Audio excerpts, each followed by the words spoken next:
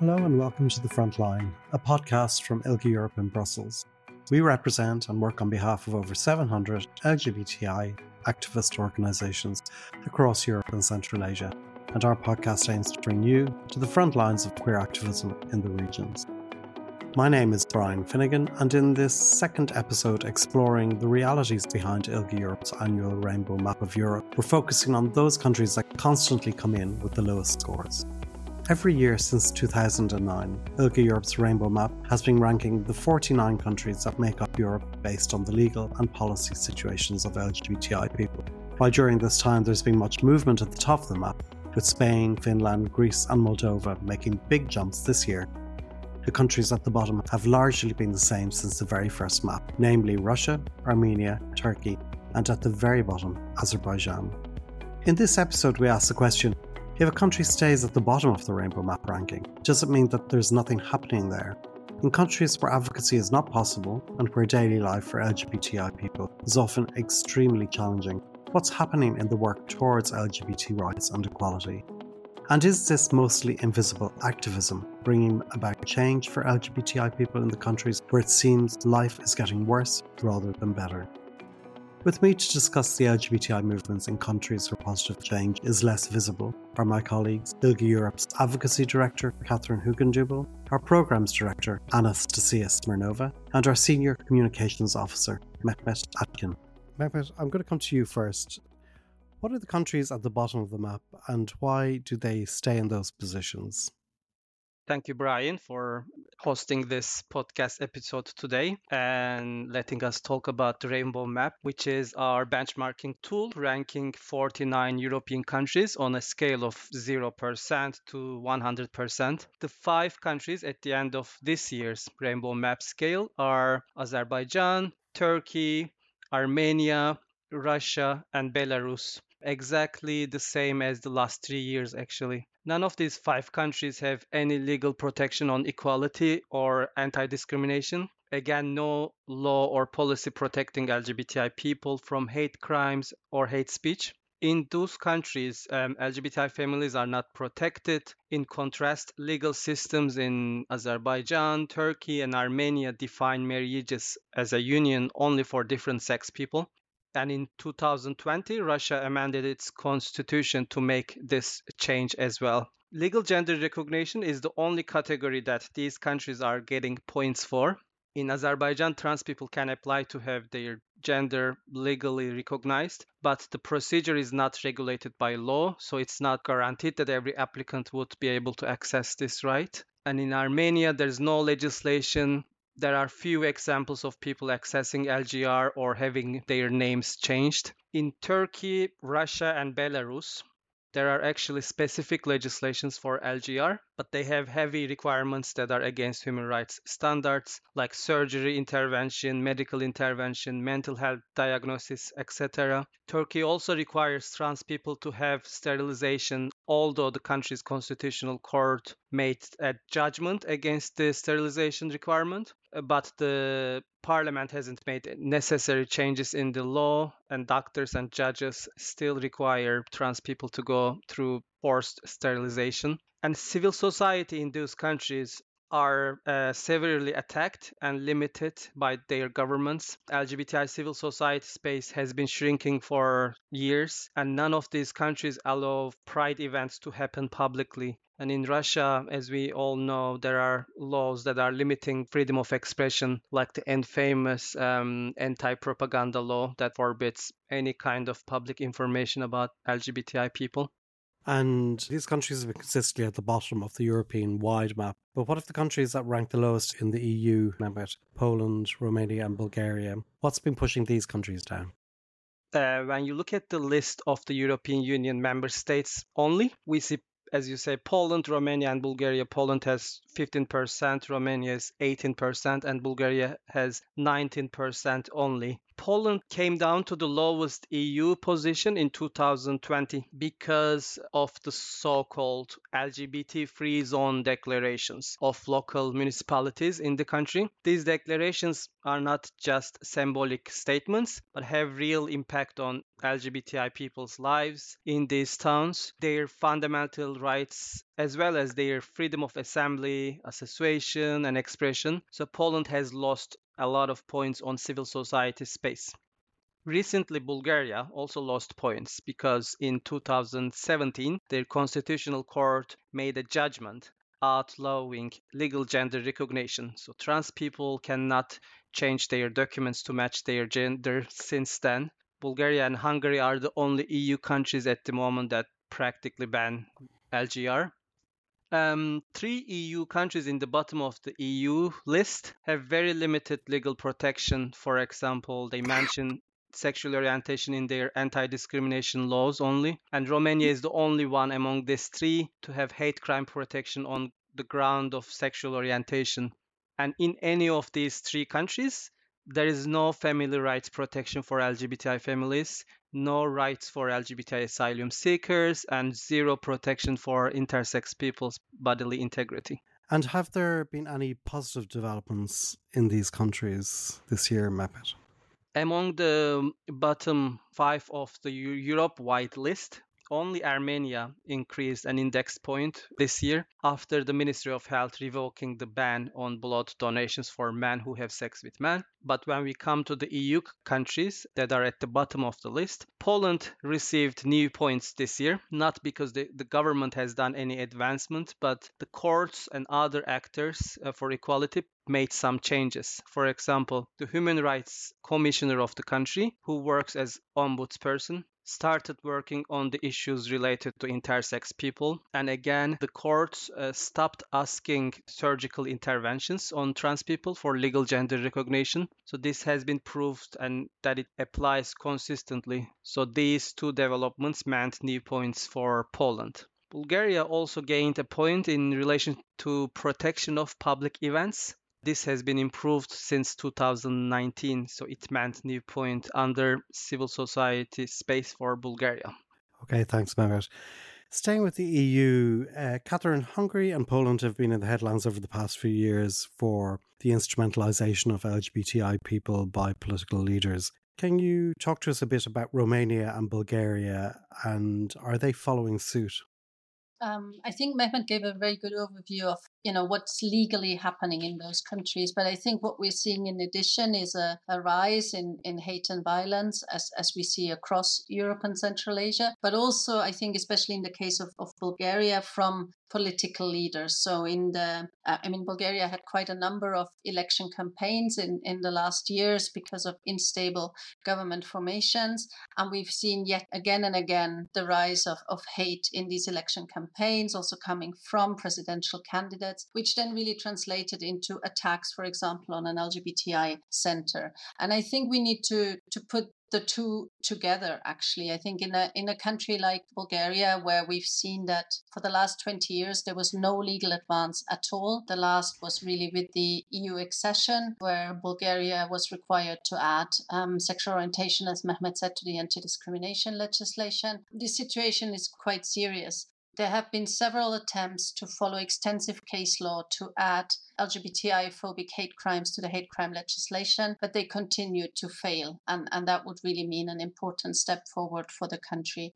To look at Romania for a second, while we're seeing legislative stagnation, so we have only this year, we had not only the Court of Justice in Luxembourg that already confirmed the need to recognize same-sex partnership. We also now have the Strasbourg Court of Human Rights calling on Romania to introduce some form of recognition without anything happening. And at the same time, we do see, for example, an anti-propaganda legislation draft popping up that's passing one of the two houses, the Senate.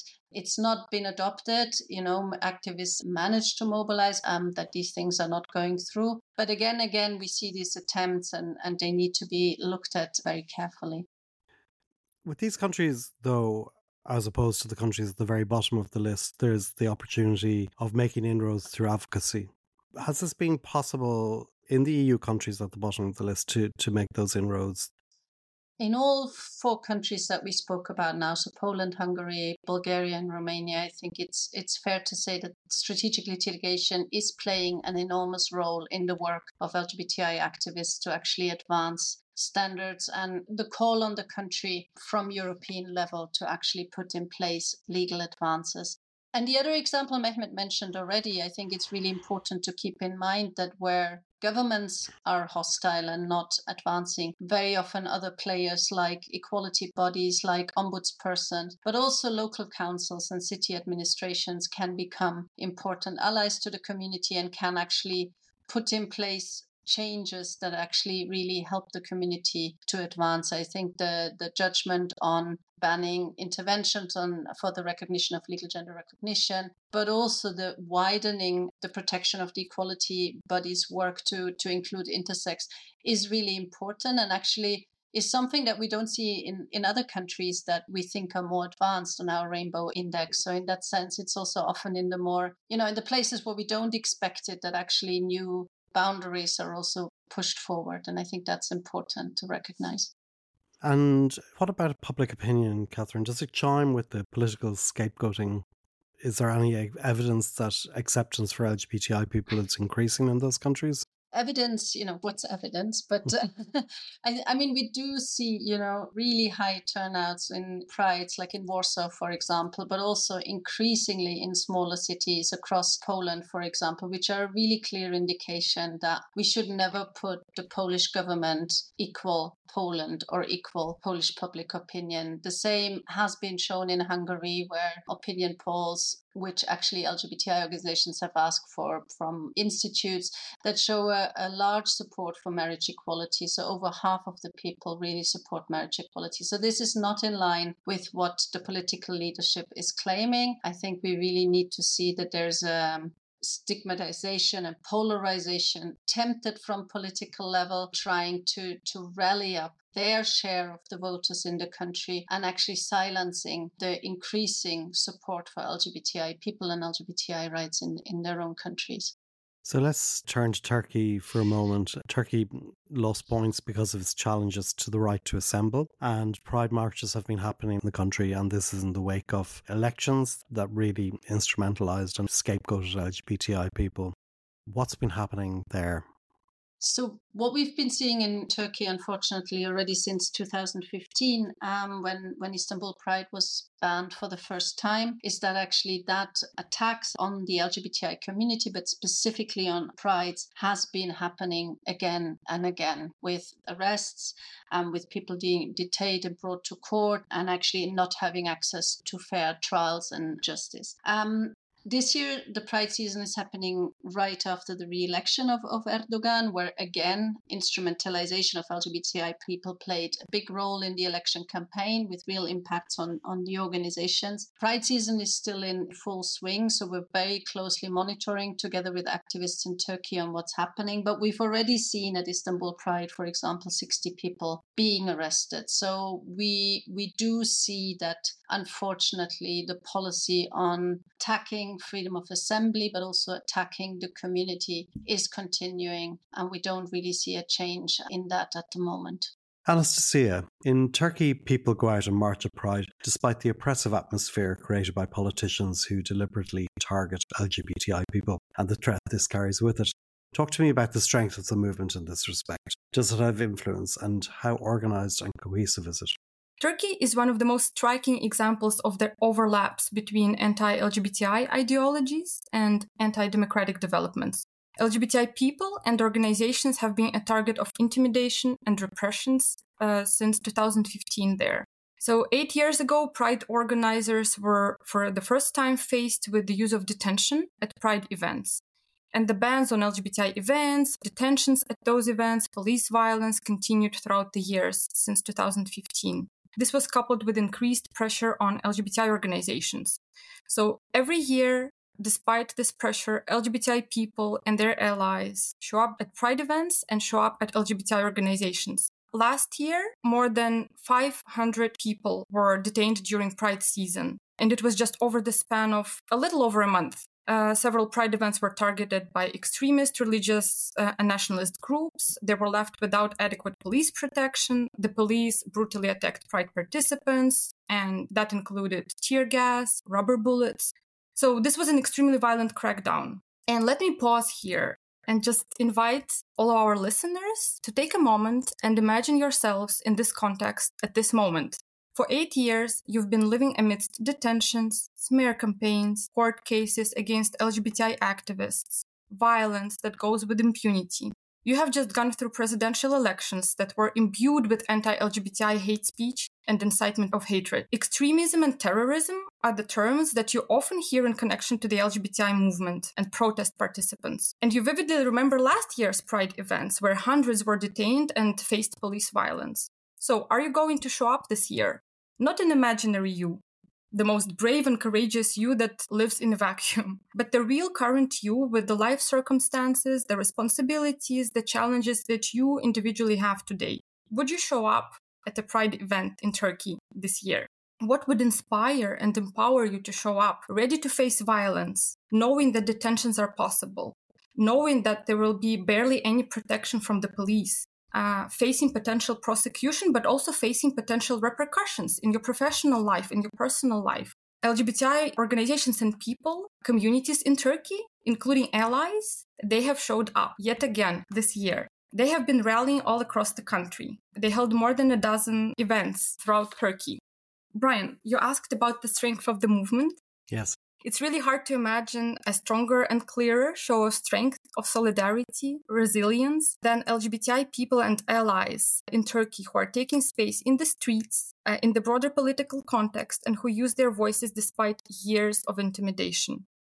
The movement to Turkey is clearly a movement that brings people together and empowers them to stand up for change and to do it consistently, day after day and year after year. For this to be possible, massive invisible work has to happen on a daily basis. It has to be happening nonstop, and it has to be happening centered around many different organizations in many different parts of the country, but also abroad, different groups of people coming together, different parts of the community showing up for each other. This work, unlike prides themselves, will not make headlines, and it is not likely to be a subject of a conversation outside of the circles of organizers and their allies. But this is exactly the work that makes it possible for people to continue showing up and grow their strength in numbers. And there is one final thought I want to share here, talking about, the faces of change and the challenges that movements face.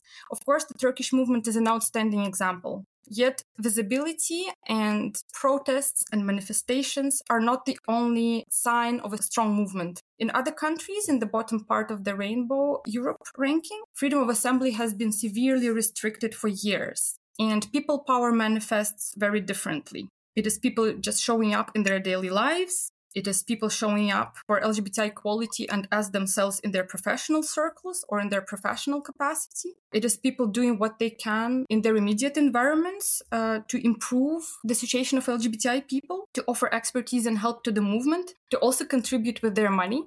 It is groups that are building connections across the society with businesses, other civil society organizations, professional circles, in education, culture, healthcare, and media, creating an alternative layer in the society that offers a different space, a space that counterweights state-sponsored anti-LGBTI ideologies. So I'd like us to hold this thought while discussing change in challenging contexts, that the strength of the movement really manifests itself very differently and very often not on the surface. It is not necessarily through prides and big protest actions for LGBTI equality that we can see.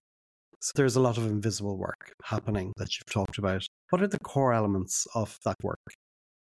I actually think that the question implies that there is a distinction between working for change for LGBTI people and our families and closed ones in a context where more is possible and in a context where less is possible.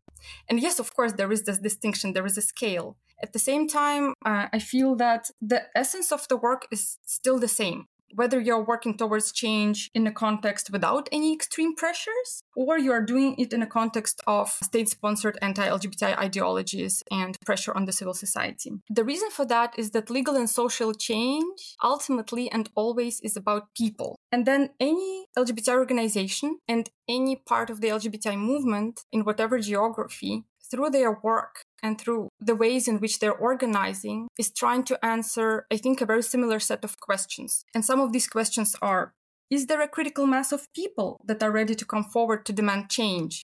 How can we make sure that there is a critical mass of people who are ready to come forward and to demand change? How can we make sure that there is a shared vision of what this change looks like and how to get there?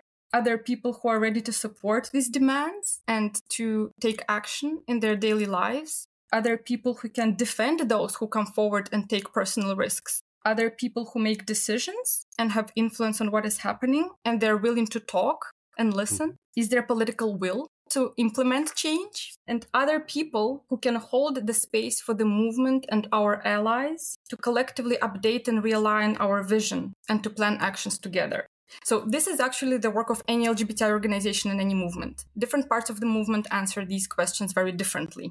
But this is at the heart of LGBTI equality work and social change, social and political change. So the work of any organization, and even more so of an organization that is working in a really challenging context, is being there for the communities. It is creating spaces and avenues for people to get support, to come together, but also to take leadership and to take action. It includes building trust in the context of really high risks, scapegoating and intimidation, building trust within communities, building trust with potential allies, building trust with, the rare policymakers, for example, or other influencing figures or parts of the society that can support us in making that change. It is also about being brave and really determined in kind of testing the limits, in reaching out to potential allies, because you always have to be prepared for backlash, for sometimes even violence. And then, of course, it's about finding creative ways to create and shape political will to implement change in an environment where it's really unpopular and bound to extremely high risks. So what is different in the context with state-driven anti-LGBTI ideologies, like the countries that we are discussing, the countries at the bottom of the rainbow map, is that all of this work is happening while you're swimming against the current. It is about access to resources. For example, you don't have state resources to support you. Normally, the state is working against you and not anyhow in support of you. There are very high personal and organizational risks for activists, for community members, for allies. And of course, it impacts the relationships and it impacts what is possible. You have to react to many more crisis situations and emergency situations within the community and around you, but also crisis legal developments very often that further limit your work. And then you're also in a position where you have to fill the gaps. So you really have to fill in for the state that doesn't fulfill its role. You have to address the needs of the community. You have to bridge the gaps that exist in the legal protections in the country. So there are a lot of different demands and needs that stretch your capacity. You have to be at the same time in the now, documenting violations of rights, bringing strategic litigation cases up, providing legal defense, providing other support to the community. So really, filling in for what is not possible on the national level, while also having to hold the horizon and being able to offer a vision of the future and laying the groundwork for example, advocacy to happen when there are openings, for a strong movement and community to be there, and a strong network of support of allies to be there, to come together when there is a real opportunity to make legal change. So, of course, it is a lot of pressure on one single organization or any movement in any given country. And this type of work, like I said, is not something that is going to make headlines. And it's not something that can be neatly packaged in a project or one or two campaigns. It is organizations showing up and being there, responding to those demands that stretch their capacity, covering all possible grounds year after year, and them needing somebody who will be next to them through all of that. And we at ILGA-Europe are trying to learn from the movement and to really offer a shoulder to those who have to make change for their communities in an extremely challenging context. Change is a word you've used many times as you were speaking there. And I'm reflecting on the fact that there's very little change in terms of the placing of these countries on the rainbow map. And we don't see the work. It's invisible work, but we also don't really see the change. So I'd like to talk about change and whether there is change in these countries. And if there is change, what does it look like? Absolutely. But one thing to say is that our rainbow map is dedicated to capturing legal frameworks, legal and policy frameworks. And positive legal frameworks do not immediately bring along positive lived experiences. That we know very well. And I think anybody who will look at our rainbow map and annual review in conjunction will be able to see that. So yes, even though it's very difficult to find any progress when it comes to legal and policy change in those countries that are in the bottom of the ranking, there is a lot happening beneath the surface. Just to give you a few examples, and I won't name specific countries because this type of change is just exemplary of what is possible in terms of working with the wider society, working with allies, and trying to change lived experiences of LGBTI people through person-to-person connections or connections across different communities in the country, even if there is no supportive legal and policy framework. In some countries, we've seen that a lot is possible in trans-specific healthcare and access to health for trans people, thanks to the work by trans organizations and their allies. So even in the absence of supportive legal and policy frameworks, there are possibilities to work, for example, in healthcare with medical professionals, including through education with new generations of medical professionals to ensure that trans people have access to appropriate healthcare. Then there are possibilities to work with universities and other educational institutions in general, for example, with new generations of journalists and reporters. And we see organizations in some of the countries in the bottom of the rainbow map focusing on this type of work, informal education, building connections with various professional groups in order to provide an alternative practice and an alternative type of knowledge. Organizations are working with the wider society through incorporating LGBTI lived realities, LGBTI voices, LGBTI lives into local cultural and social lives and debates. It might be through local cultural centers, events at museums, creating connections with local civil society or cultural institutions that might be more open to collaborations with civil society and LGBTI groups. So there is a lot happening there. Then, of course, legal work. I don't mean strategic litigation, but really on the local level, defending the rights of specific LGBTI individuals in cases of violations of their rights. Despite the absence of appropriate anti-discrimination legislation in some countries, there are examples from the same countries where LGBTI organizations and their lawyers have been successful in fighting employers that discriminate against LGBTI. There are court decisions in countries with state-sponsored anti-LGBTI ideologies and anti-LGBTI legislation that actually introduce fines for individuals who harass and engage in hate speech against LGBTI activists. Again, this is not something that will make headlines, but it is happening and it is there. It goes against the known narrative of repression and intimidation of LGBTI people in specific countries. But these are small examples that show that there is no uniform context, and that the lived realities of LGBTI people are not only shaped by state-sponsored discourse, but there is also a lot of influence that organized communities and LGBTI organizations can bring to change those experiences, but also to defend LGBTI people in cases where their rights are violated, despite the absence of legislation.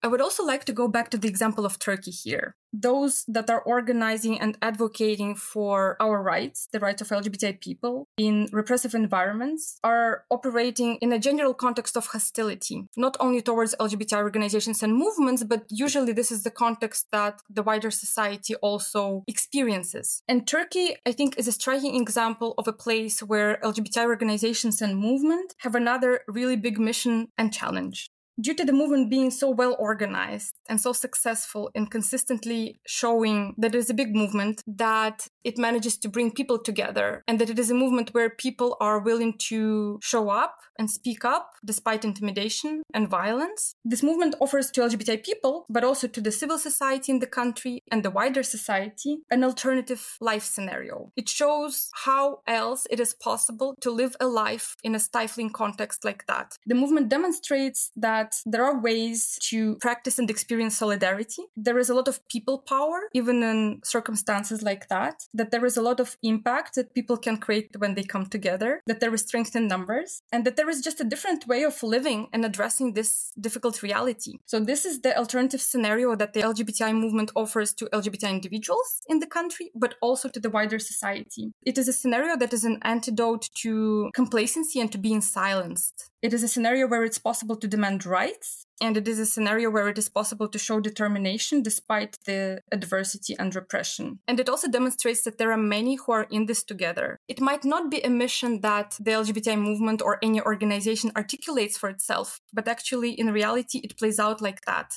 We automatically see countries at the top of the list as more successful in terms of the LGBTI movement. But in every country on the rainbow map, there are inequalities and there is marginalization. Mehmet, I'm going to come back to you and ask maybe about what the movement in countries in the top 10, such as Malta, Belgium and Denmark, can learn from the work of activists in countries at the bottom of the ranking. With the rainbow map, for example, over the last 15 years, we've seen not only how countries can advance on human rights, but also how they can attack the achievements on human rights, freedoms and liberties, and they can take these away, actually.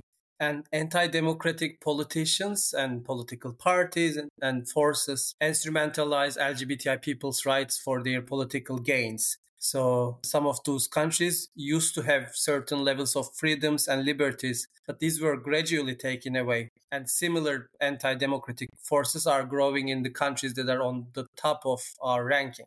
So this is a wake-up call coming from the countries in the bottom of our list to the maybe top, because LGBTI rights are one of their biggest targets.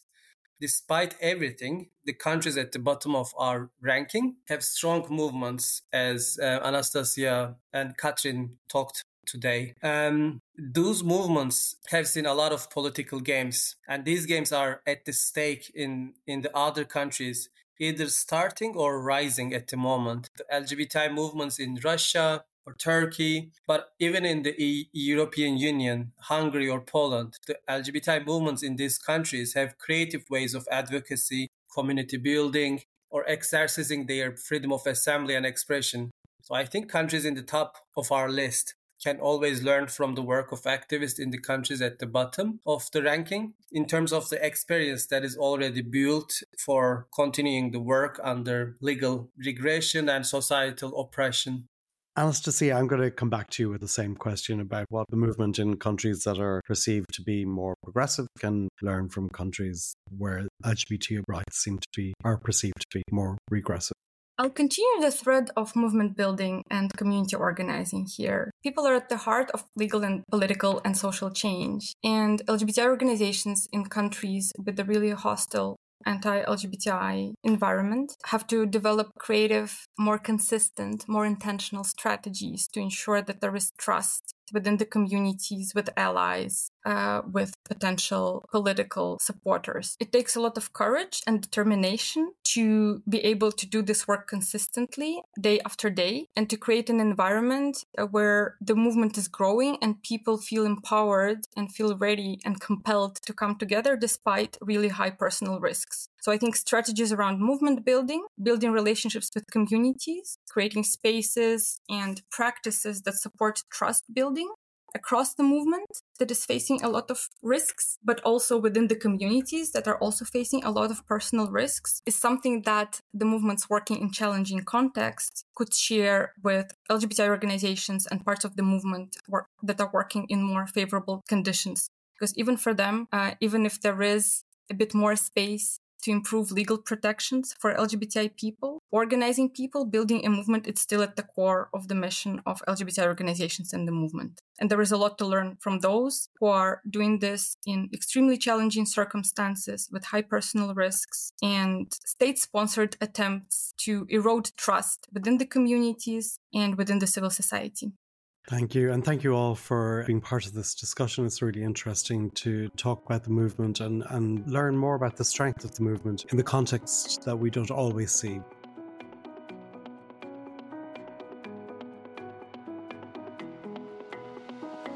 You have been listening to The Frontline with me, Brian Finnegan.